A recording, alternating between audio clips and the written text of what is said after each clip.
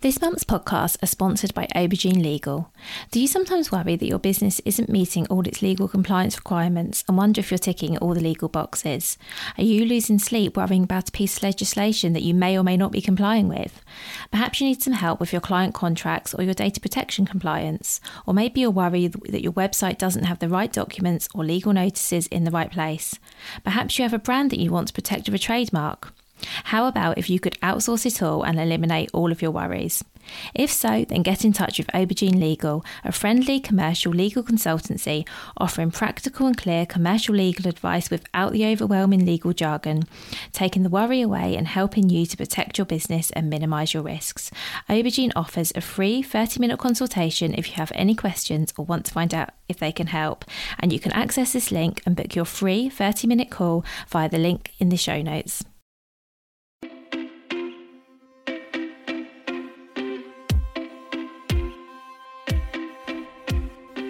Welcome to the Bring Your Product Ideas to Life podcast. Practical advice and inspiration to help you create and sell your own physical products. Here's your host, Vicky Weinberg. Chloe Hannay is the founder of Willow and Bert Interiors. Chloe is an interior designer and soft furnishings consultant who also creates bespoke, beautiful, handcrafted curtains, blinds, cushions and other soft furnishings which are always finished with a Willow and Bert signature flourish.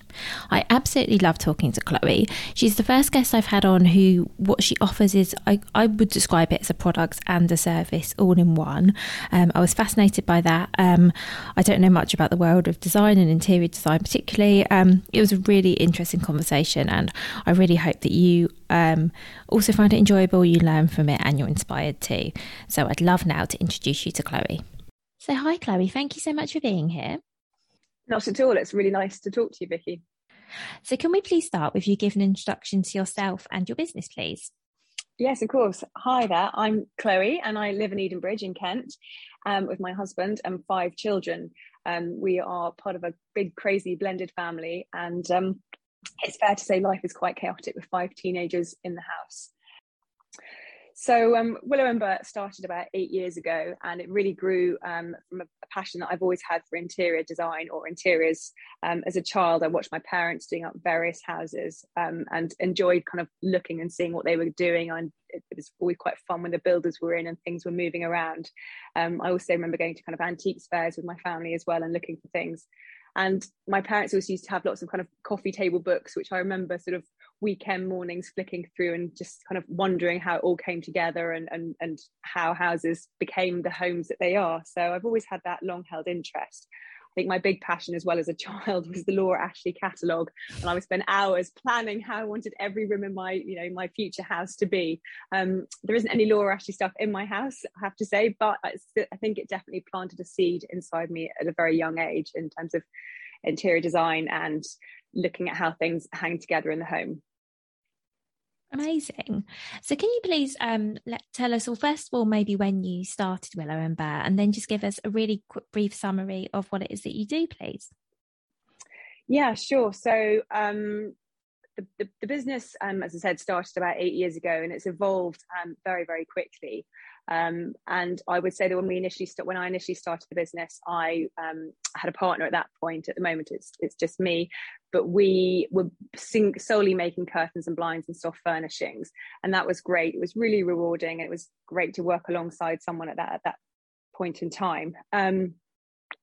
And the business, as I say, evolved quite quickly, and it became clear to me when I was talking to people and visiting them in their houses that actually they didn't just want one blind, some cushions, a curtain, a headboard. They actually wanted a bit more. It's actually how the rooms could hang together. And so the interior design side of the business has grown, probably more so over the 5-6 years, and that's been hugely enjoyable, just kind of branching out in a slightly different direction from how I originally envisaged the business growing, I would say. Oh, that's amazing. So originally you were making everything yourself, is that right? Yeah, that's right. So that was brilliant. I always wanted to do something creative. I had a former career in the city, and then subsequently married and had kids, and it just wasn't going to be feasible to continue that. But I was always really keen to do something creative, and at the time we were also doing up our own house as well. So it was really enjoyable to kind of think about how to do that. And Yes, originally I started out making all the items myself, which was great, really rewarding, and a really good creative outlet. It then became evident to me that there was more work coming in that I could really keep up with. And a few things happened. I moved house. I didn't have room for a workshop in my house anymore, which meant it was becoming a challenge just to fulfill the work. And unfortunately, at the same time, I developed tennis elbow in my right hand, and right arm rather, and it actually became quite difficult to even thread a needle at that time. So I had to start to look elsewhere. So the quantity of work coming in was growing, and I couldn't really keep up. So I started to look elsewhere to find support from other makers, and that's how I suppose I've been able to grow the business quite quickly, is by having other people to support me. And again, that's been really nice as well, because I've then been able to have a team alongside me, and it feels a bit more of a collegiate approach, which I have to say I really enjoy. And I miss that from my old life working in the city. Oh, so that's amazing. So that's something I wasn't actually aware of. So you now have makers supporting you to kind of make the things that you're designing for your clients. Is that the right way of saying it? So yes, it's really enjoyable having a team of people behind you and knowing that they're working hard to fulfill your brief and your vision for a client. It's worked really well, and I've enjoyed working alongside lots of different specialists in their field. So upholsterers, people who are very good at making headboards or specific types of curtain. There's a lot of expertise out there, and it's been really enjoyable to work with other people. Yeah, and I guess it also has meant that you can expand on what you're able to offer your clients, because presumably you couldn't make all of those things yourself. So yes, it's been good to work alongside other people and not to have all the mess contained in my own house, because upholstery is quite a dirty, messy business, and certainly with curtain and blind making as well, there's a lot of materials required, a lot of fluff that floats around, and when that's not just all kind of coming to rest in your own home, it's nice that it's outside in an external place, and you can shut the door and work at the end of the day and just enjoy being in your own home. That makes it, I never thought about it being dirty and messy before, but I guess there's lots of bits. I guess there's lots of thread and like you say, stuffing and things floating around. All sorts of gubbins, and it would be, I couldn't tell you the nasty surprises you sometimes find on the back of a sofa. So it's good to have that away from the home, I have to say. Makes a difference. Yeah, that makes, I didn't even think about that. So of course, so you were reupholstering furniture as well. Yeah, I started my sort of, I suppose when this whole, I hate to say the word journey, but the whole journey started for me back in 2007, just after my daughter was born. And I was really keen to, while I was on maternity leave, I was really keen to do something creative that would get me out of the house once a week for a couple of hours and just fulfill that need to do something for myself a little bit whilst in the throes of early motherhood. So I started doing adult education upholstery course in Tunbridge Wells once a week, which I absolutely loved. It was just brilliant being immersed in this sort of slightly kooky underground world of older ladies, shall we say, who were just having a lovely time together and having fun. So from there, the passion grew, and then I realised that actually I wanted to do more than just upholstery, and so that's when I continued my studies with a City and Guilds diploma, and then also looked into the curtain and blind making, and so kind of expanded my knowledge that way. Yeah, it's all really fairly recent then, isn't it, that you've been doing? I mean, I know from what you said earlier, you've obviously had an interest in interiors for a long time, but I guess you're actually sort of learning how to make it yourself is still fairly recent. Yeah, I suppose it feels recent to me, but I have to say I started just after my daughter was born, and she's approaching 15. So actually, when I look back on it in that sense, it feels like I've been going for a long time. But yeah, no, it's something that I really enjoy, and I feel really lucky that I'm able to do it. I've been able to always work in this field since the children were really small, and it's really rewarding, and it fits in around them. That's the key part of it all, I think. So now that you've sort of changed your business slightly and you have other people working with you, are you missing the sort of hands-on side or not so massively? That's exactly where I wanted to start. That's exactly why I started, and I still do small bits of sewing, and I love that. I love the chance to kind of get everything, get all the tools out again and make a bit of a mess, and try and keep it contained into one room at home now. But yeah, that's the part I miss. So I suppose the making things was one part of the creative process, and the other part now, which is fulfilled through the interior design, is putting together schemes and plans for clients. And so I suppose I get my fix in that sense, but I do miss actually kind of threading a needle and pinning fabric and looking at how it all needs to lie, and smoothing things out and that kind of thing. I do miss that. I kind of feel like I've been able to expand the business into a direction which is as fulfilling, even if I can't make any longer, because unfortunately I still have to have tennis elbow, so it's a bit boring in that sense. I think that makes perfect sense. And as you said, I think it's a really good business decision, because something I think that lots of makers come up against is you only have so many hours in the day or the week or whatever it is, and so there comes a limit to what you can actually produce yourself. So I think business wise it does make total sense, but I can also see how you would really miss being so hands-on. The creative fix, yes, it definitely means that I've been able to scale the business up in terms of volume. As I said, my family life is quite crazy with 7 of us, and it does take up a lot of time running a house and a family of 7 at times. So actually the way that it works now, it fits in with the family. I'm quite adept at the early morning start or the late finish, or I try not to work too much at weekends, but certainly evenings I do often need to put the hours in. So it fits in well with family life. I'm here when I need to be, obviously completely focused, but also I'm able to quickly duck into work mode if I need to as well. Yeah, that makes sense. So one of the reasons I was so interested in talking to you, Chloe, is that what you offer is, I guess, both a product and I guess more of a service, but it's a service and a product, isn't it?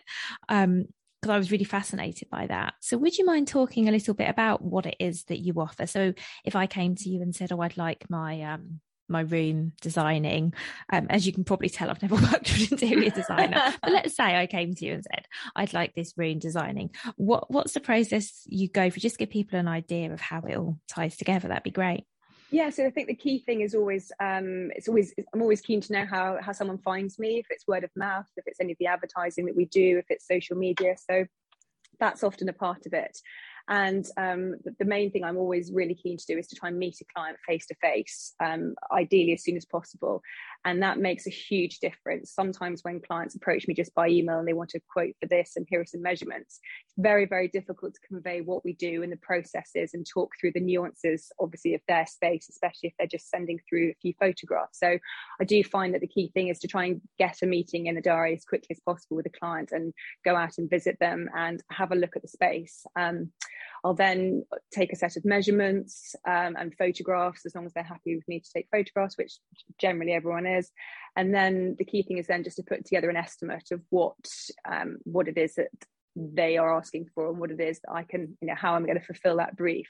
It's always nice as well during that first meeting to sit and chat through what a client's tastes are, what the colours are that they like, the patterns they like, dislike, look at the rest of the room, the other furniture, other paintings, the flooring.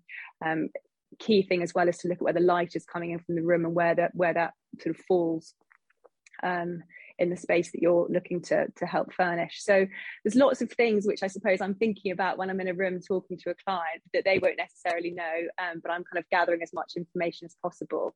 And if the meeting is going well and it looks like it's going to be a positive outcome, I'll often ask a client then to fill in a briefing document, which gives me a really good steer on their likes and dislikes, because it's very hard when you go into someone's house in the first instance to necessarily know why they've chosen certain colours or why they haven't chosen certain colours and pattern as well. So it really helps to build up a clear picture of what that client likes and dislikes, and I think that's really important. And so the other thing I guess it's really, really key is to know if you're going to, when you do meet them, is to know if you're going to get on. I work with a great curtain fitter who always says to me, Chloe, just listen to your inner voice. And if the feeling is that we're not going to get on as a a designer and client, then I do try really hard to make sure that that's not the case.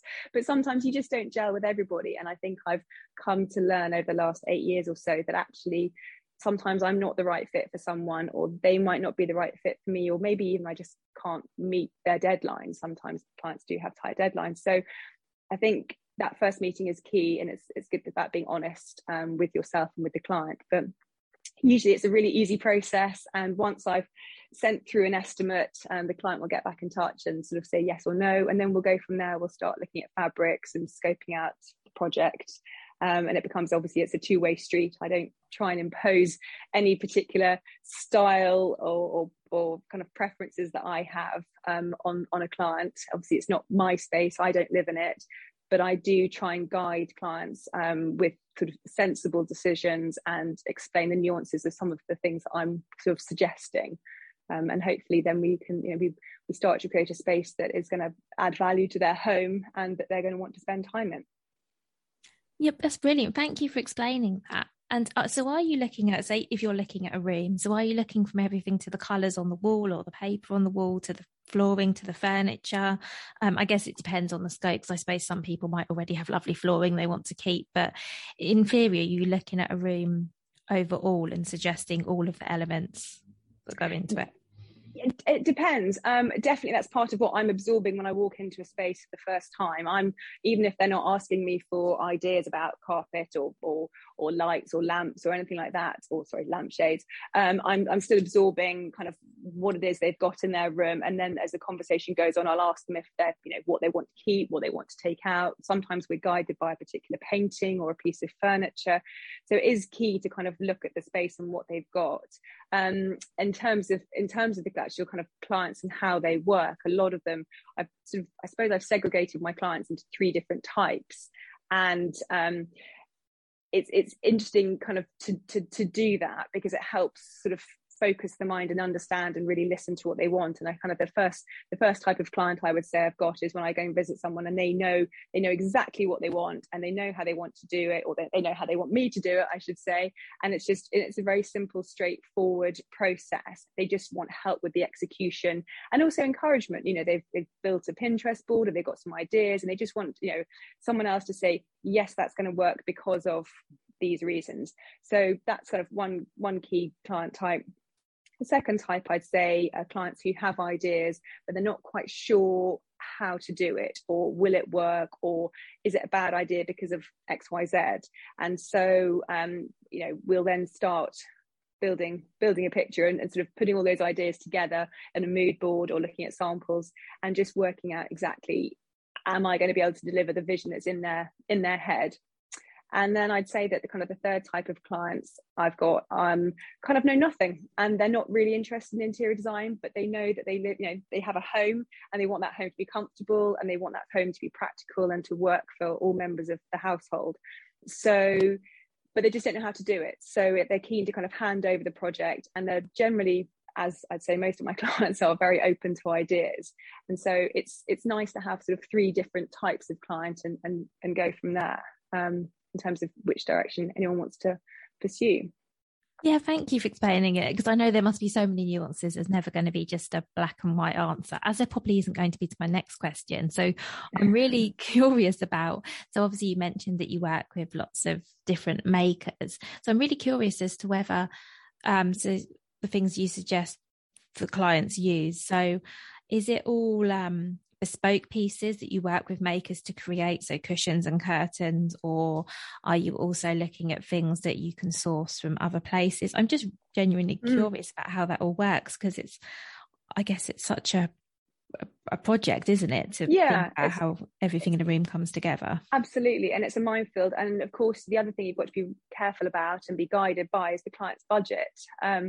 Sometimes clients can be quite kind of shocked, I guess, by the cost of bespoke curtains and blinds, but then when you explain the difference and you show them the difference in terms of quality of the work that we're delivering or hoping to deliver, they understand exactly what it is they're going to get for. And it's not a sort of one size fits all from any number of high street retailers. Not that I'm slagging off high street retailers, but in terms of sourcing items, we do a mixture. So I work with the lighting companies and we'll buy lighting in from them, but we might then personalize that lamp base with a lampshade and a fabric that works better for the client's room and matches the curtains, for instance, in some way, or complements the curtains, I should say, in some way. So I think it's really important just to always understand what the client's budget is, to look at where they want to spend money, and to look at what could be reused as well from within the room. Sometimes, it's a case of just repainting something or changing handles, or repositioning actually furniture within a room makes a big difference. And also potentially changing the lighting. If you light a painting really well, then that can kind of completely change the perception in the room. So I would say that there's a variety in terms of what we do. It's not always bespoke. We're happy to kind of source clients cushions from a number of places, but equally there is, if you have a set of cushions made which are the fabric that you've chosen with a trim that you've chosen, they're completely unique to you. And a lot of the clients that I have, they want that. They want something that's completely unique to them and to their room, and that's what will make their home perfect for them. Thank you for explaining that. And it's so interesting, I think, because I guess when you talk about the products side of your business, I guess there are those two elements to it. So there's what I guess you're designing to actually create, I want to say from scratch, maybe not from scratch, but maybe you're looking at a chair and thinking, oh, we could upholster it like this, for example. And then there's, thinking about the things that you can potentially, things that already exist that you can source or maybe modify, as you said.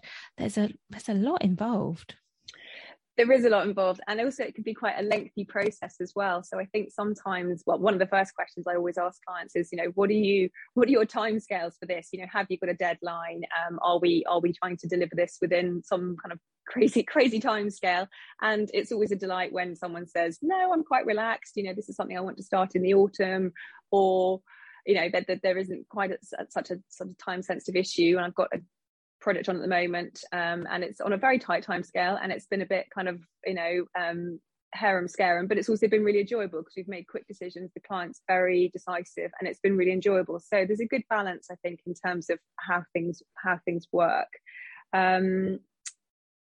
I was going to say something else and I can't think what it was. Don't worry. It sounds like you need a lot of project management skills to do. Yes, exactly. There's a lot of project management skills are required, and also an endless supply of post-it notes. And my to-do list never really sort of seems to get any less. But that's the way I work best, I think, with a never-ending to-do list. And I think the other thing that's obviously had an impact, and it would be strange not to mention it, but is COVID as well. So the last 2 years have had a real impact. Work was busy before we went into lockdown, and it has absolutely continued, which is fantastic. But interestingly, now we're seeing more issues with supply of fabric, supply of items that we've ordered for clients' houses, and actually it started to get more frustrating kind of 18 months, 2 years down the line in terms of deliverables than it was when we first started. So it's a constant state of kind of negotiation and communication with suppliers and clients to keep everything on track. And I think also, talking back to your point about timescales, this is also an industry where people want to have things in place by certain times. So, for instance, Christmas is always, or the run up to Christmas. We all know how busy that is for anyone, trying to juggle work and a family and all of that. But I would say in the interior design world, it is usually pretty manic from about September onwards. So yes, any clients who want anything, please start thinking about it now, because we do put this pressure on ourselves to have these perfect houses for the Christmas period. But my word, it can be difficult to make that happen without plenty of planning beforehand. Yeah, I can imagine. And thank you for bringing up COVID as well, because that's something that, in a way, we sort of, I almost feel like we've started to move on from it. But actually, as you say, that the impact is still there. And I know that there's a global shortage of just so many things at the moment, which I think is impacting lots of people. Out of interest, though, were you able to still continue during COVID, or did you have to adapt how you worked? I think I was really lucky. We had quite a few projects underway, and had some clients who were happy to continue. Obviously, we were on Zoom quite a lot, and phone calls a lot more, I suppose, as opposed to site visits. And really what I would say that my work wasn't affected. The quantity of work went up, and that was great. But I think because materials were still available, we were able to keep getting items made, and we're very careful with any site visits that we did once we were allowed to start doing site visits, after the initial first few months. So I'd say it didn't really have an impact. But I think what has happened now is that COVID gets the blame for a lot of things, even though, we're out of it, we don't have any lockdowns, anymore. I think the delays that we've incurred, they're now an excuse for kind of things taking longer than they should do. And obviously energy prices are pushing the cost of materials up in production. So unfortunately, a lot of my costings have had to go up slightly because we've got to pass all of those surcharges on. So it's been a little bit frustrating in that sense. And obviously the other thing that I think has become a struggle sometimes is also courier companies as well. We all know how hard pushed they are to deliver, and I think that's something that we've been at the mercy at for the last few years because of COVID. So I guess it's being understanding where you can, but also wanting to keep everything on track as much as possible. Yeah, that makes sense. And I think as well, this is possibly an advantage of working with sort of smaller makers rather than perhaps large, because I'm under the impression, tell me if I'm wrong, Chloe, you're working with individual makers in most instances rather than big factories, because I guess those people were able to still keep going.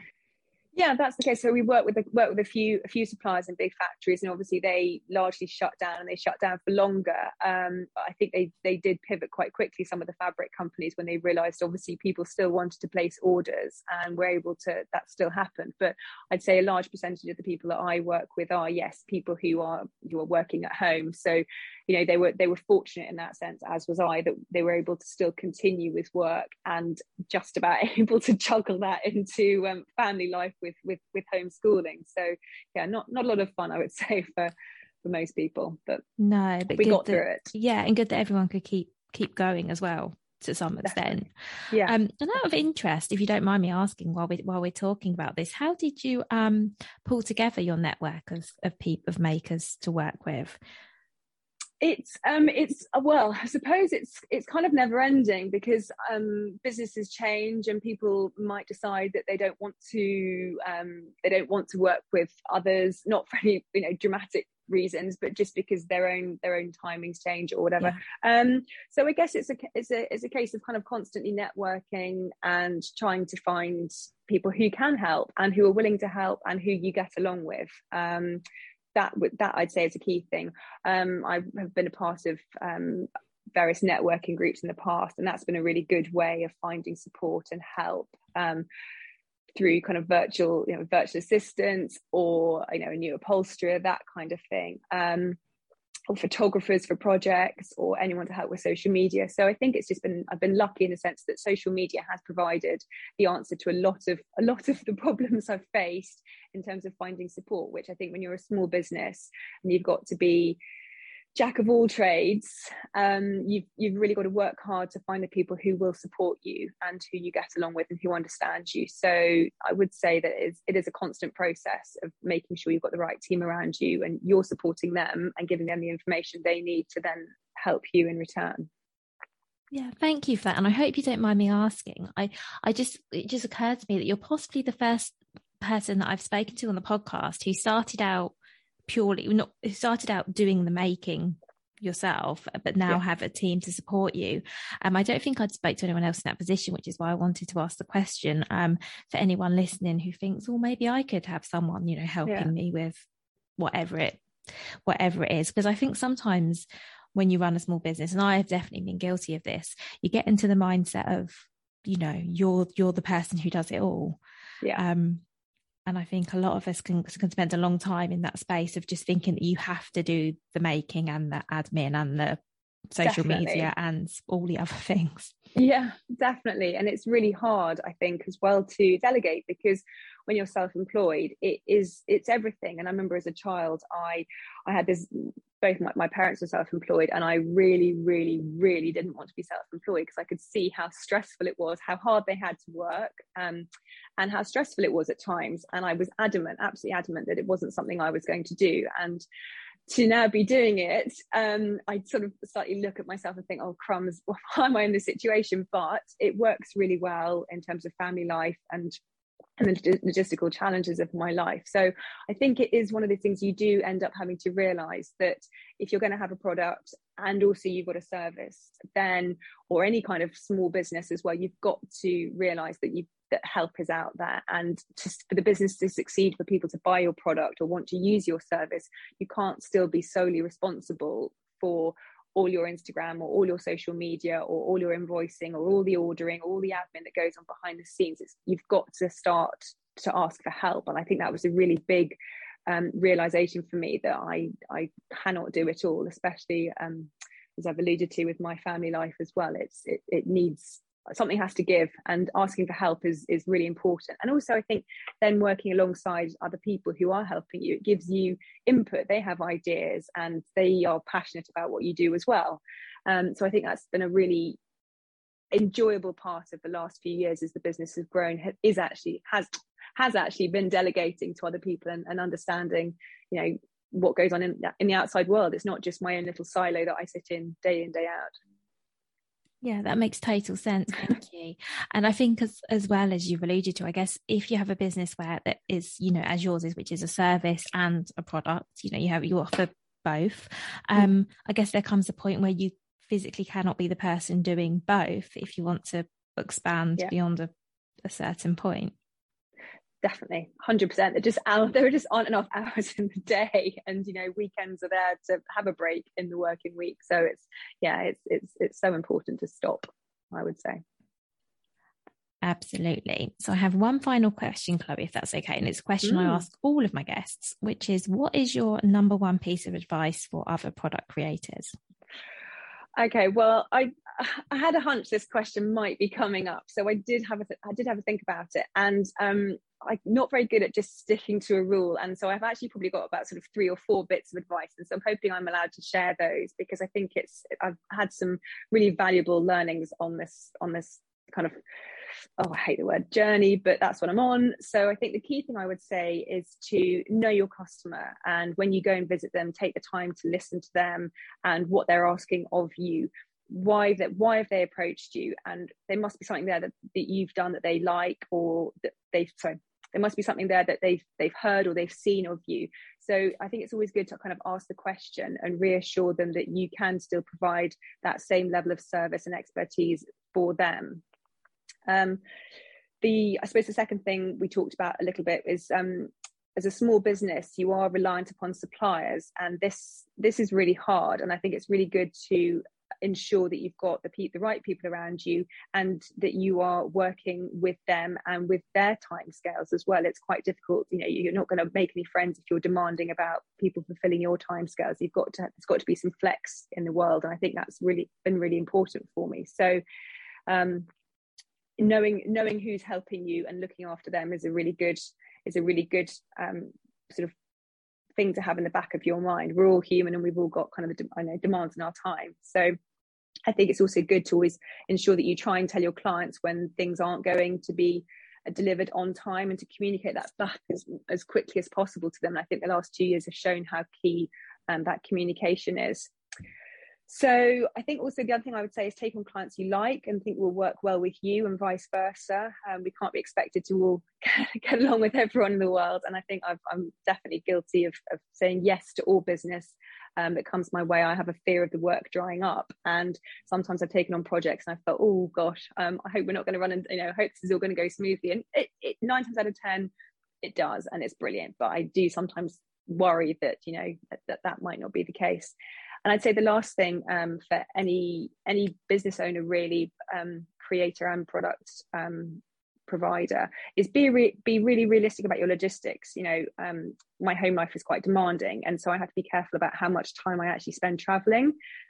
Travel time, to me, it kind of kills creativity, and that to-do list in the back of your mind only grows as you drive further and further away from home. So I think sometimes just be really mindful of what you can actually give and the hours that you need to spend sitting at your desk creating the schemes for clients and pulling together their designs, because actually that's what matters. It doesn't matter that you're chasing a client who's an extra 20 miles down the road if it's not really a project that's going to give you kind of a spark of enthusiasm and excitement. So I think it's really key just to think about your logistics and organize your time effectively.